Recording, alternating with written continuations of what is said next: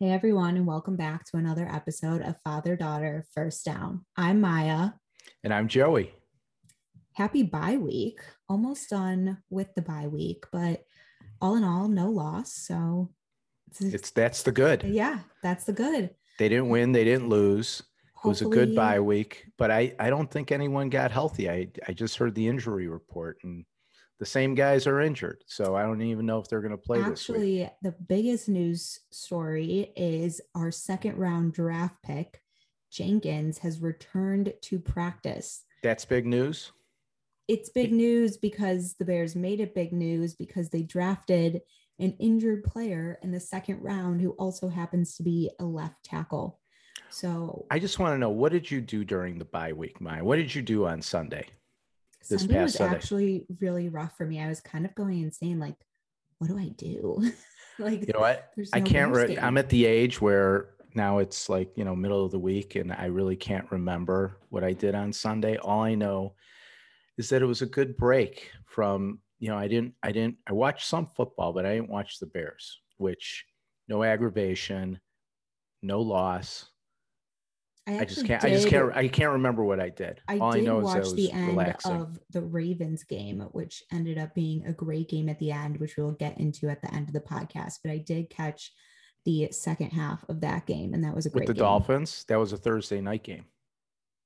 No, No. Okay. you're getting your games confused, or All maybe right. I am. Anyway, we are going to do as we promised and answer a few of the questions that our awesome listeners who have been super loyal and supportive have sent in. And obviously, we really appreciate everyone who has listened and given feedback and sent in questions.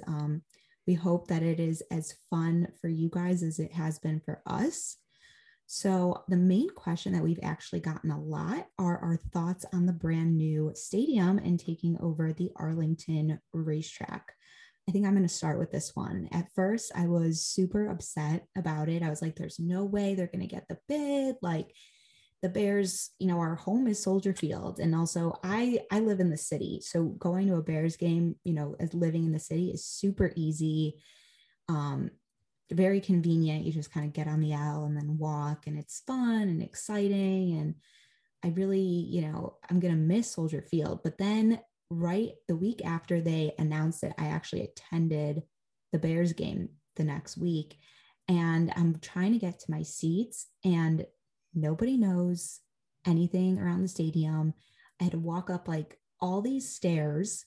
It was kind of a pain in the ass, honestly.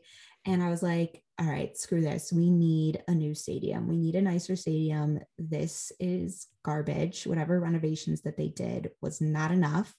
And it's time for a change. Well, I agree with you. We need a new stadium. I think it could benefit everybody. There is some nostalgia with keeping, in the city and the historical landmark of Soldiers Field. It's not a done deal yet, although the Bears have secured the land. I don't know all the details. I have read some interesting articles in Cranes and listened on the radio about how the city may try to save. There's an aldermatic ordinance, or he had issued the idea of the city of Chicago buying the Bears, which honestly would never happen. The Chicago can't even afford to fix potholes, so I don't know how they're going to afford the Bears. I don't know if, as long as Virginia McCaskey is alive, whether they'd be willing to sell the Bears. So, or just even partnering with the city and doing different things so that they can share the risk and the rewards on concert venues, and just reworking the deal so it makes sense for the Bears going forward to stay there. But all indications are is that it makes a lot of sense for them to move. I had the opportunity of being in Los Angeles for the opening game when the Bears played the Rams at SoFi, and that place is spectacular. And other new stadiums that either we've seen on television or in person, and the Bears as an organization, as a business, would stand to gain a lot if they moved out to Arlington Heights. And I think it would help just logistics wise. I mean, I've gotten tired of, when you go to a Bears game, it is an all day event. And You live in the suburbs. I know, but a lot of their fan base is in the suburbs. So I think Arlington Heights, you look at these other, San Francisco's out of San Francisco, New England. New England's in Foxborough. So it's worked for these other teams. And I think it could be the wave of the future. I agree. Also, a lot of these stadiums that, we were mentioning, pretty much all stadiums throughout the country, they have a name or a brand or a sponsor attached to them. The city owns Soldier Field. So the Bears could only do so much with the city's budget and with the Bears budget. So it will be nice to, hopefully be a competitor of, a SoFi or well, a they Gillette stand to or gain, a MetLife. if they own their own stadium, they stand to gain Absolutely. a lot more benefits, naming rights, all the things you can do surrounding the stadium with bars and restaurants, and just you create a mini city out of a stadium venue. And that would be the idea. Hopefully, I think a lot of people, their favorite part of this new stadium, aside from all the bells and whistles, would be the parking. Parking at easy Soldier in, Field easy out is a nightmare. Yeah, to say the least. All right. What else have our fans reached out to?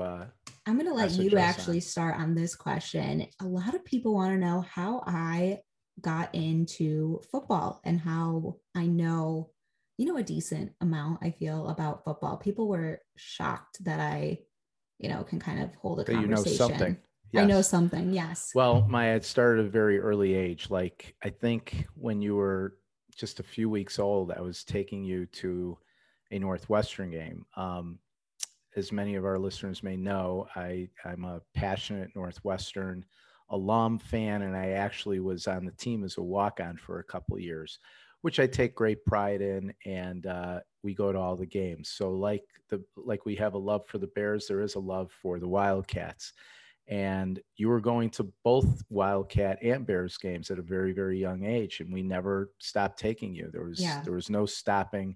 Growing up, like, it consumed the weekends. Saturdays were for Northwestern football in Evanston, which is, near where we live. And Sundays were for the Bears. And then every other Monday and Thursday night, it was on TV. Also, when I was a kid, I got in trouble a lot. Like a lot. And I think my dad can agree with this.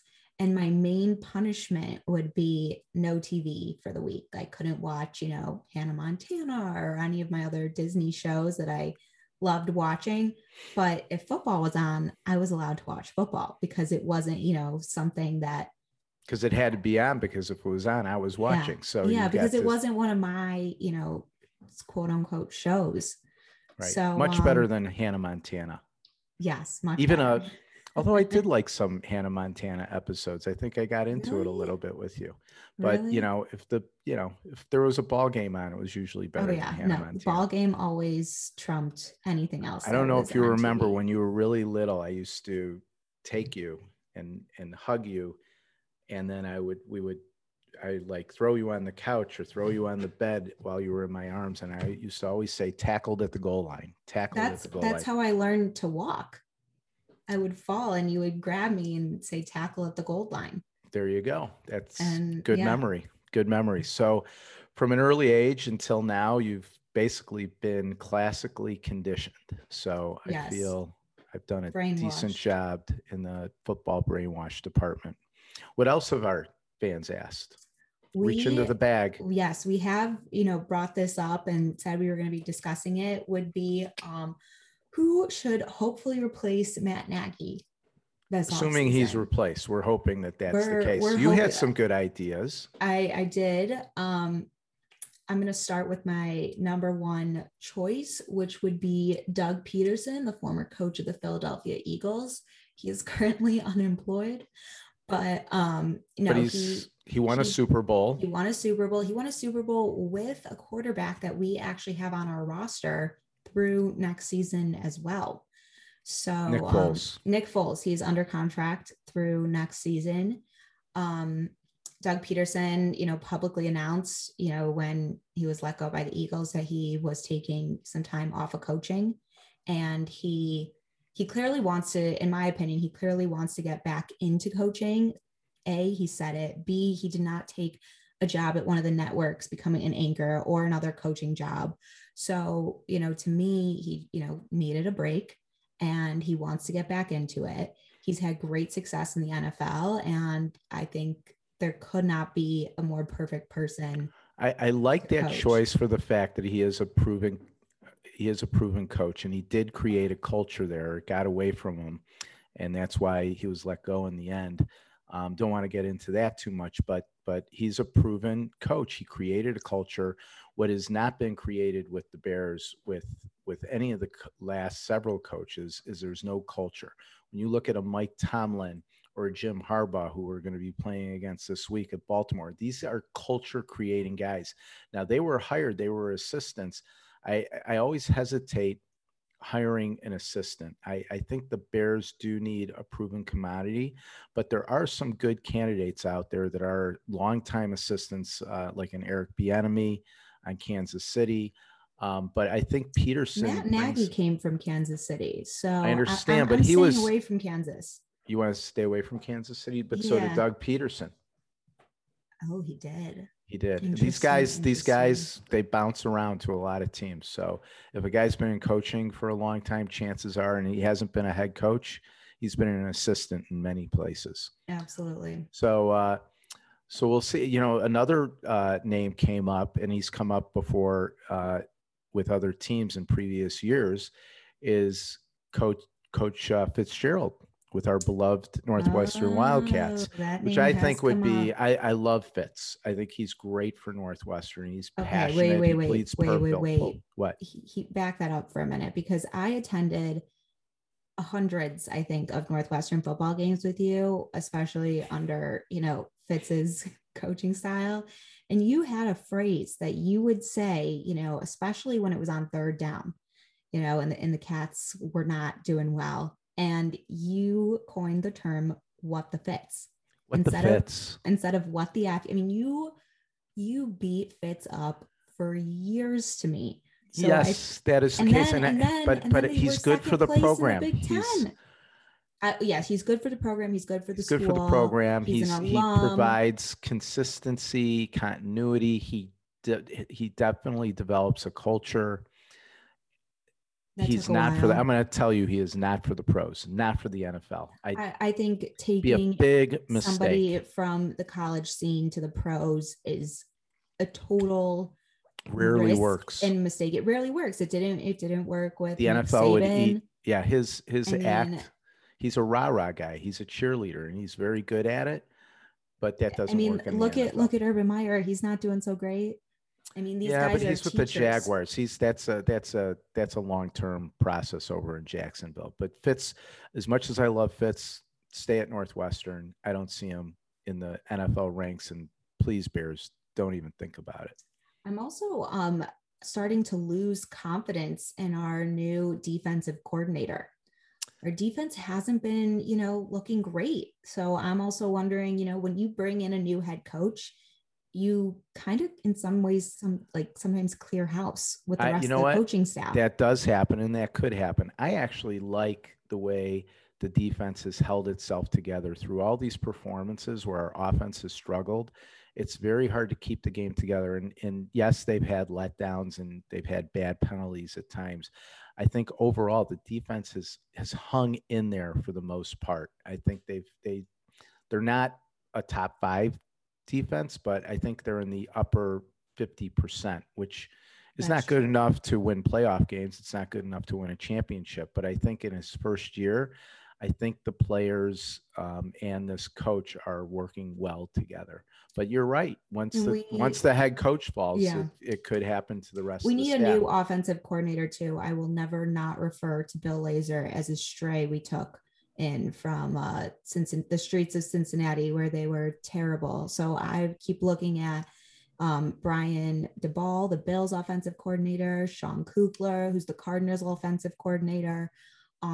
Those guys, even bring them in as head coaches and see what happens there.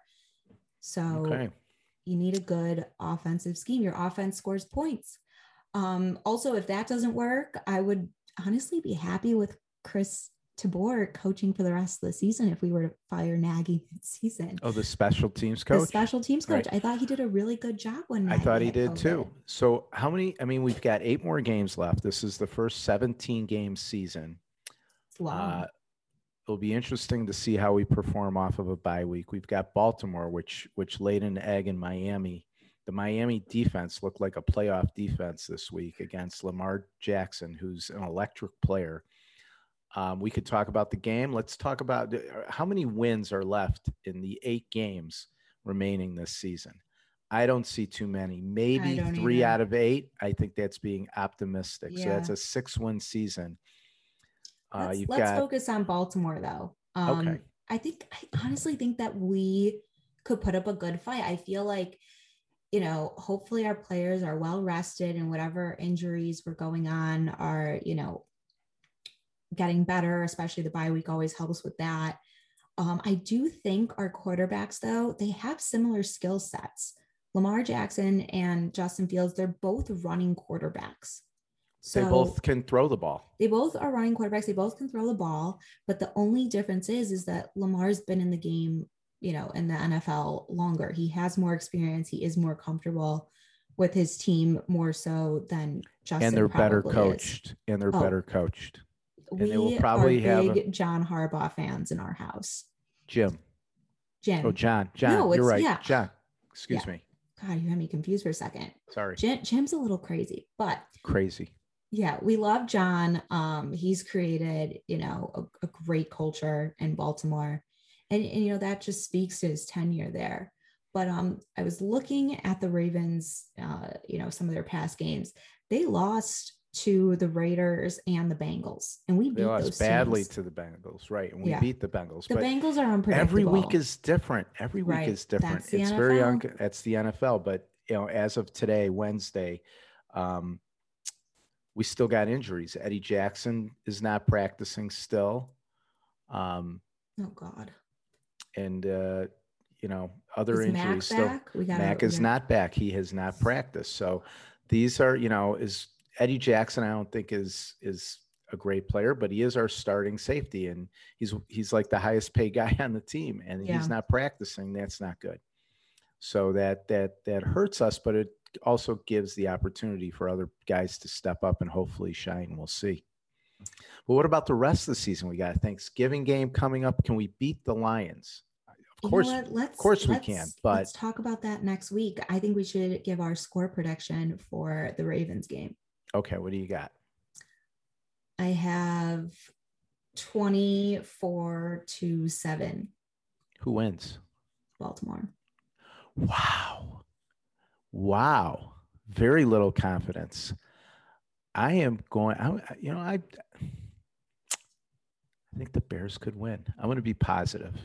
I hope you're right. I am optimistic this week, and I'm going to say we're going to score 30 points, and it's going to be 30-24.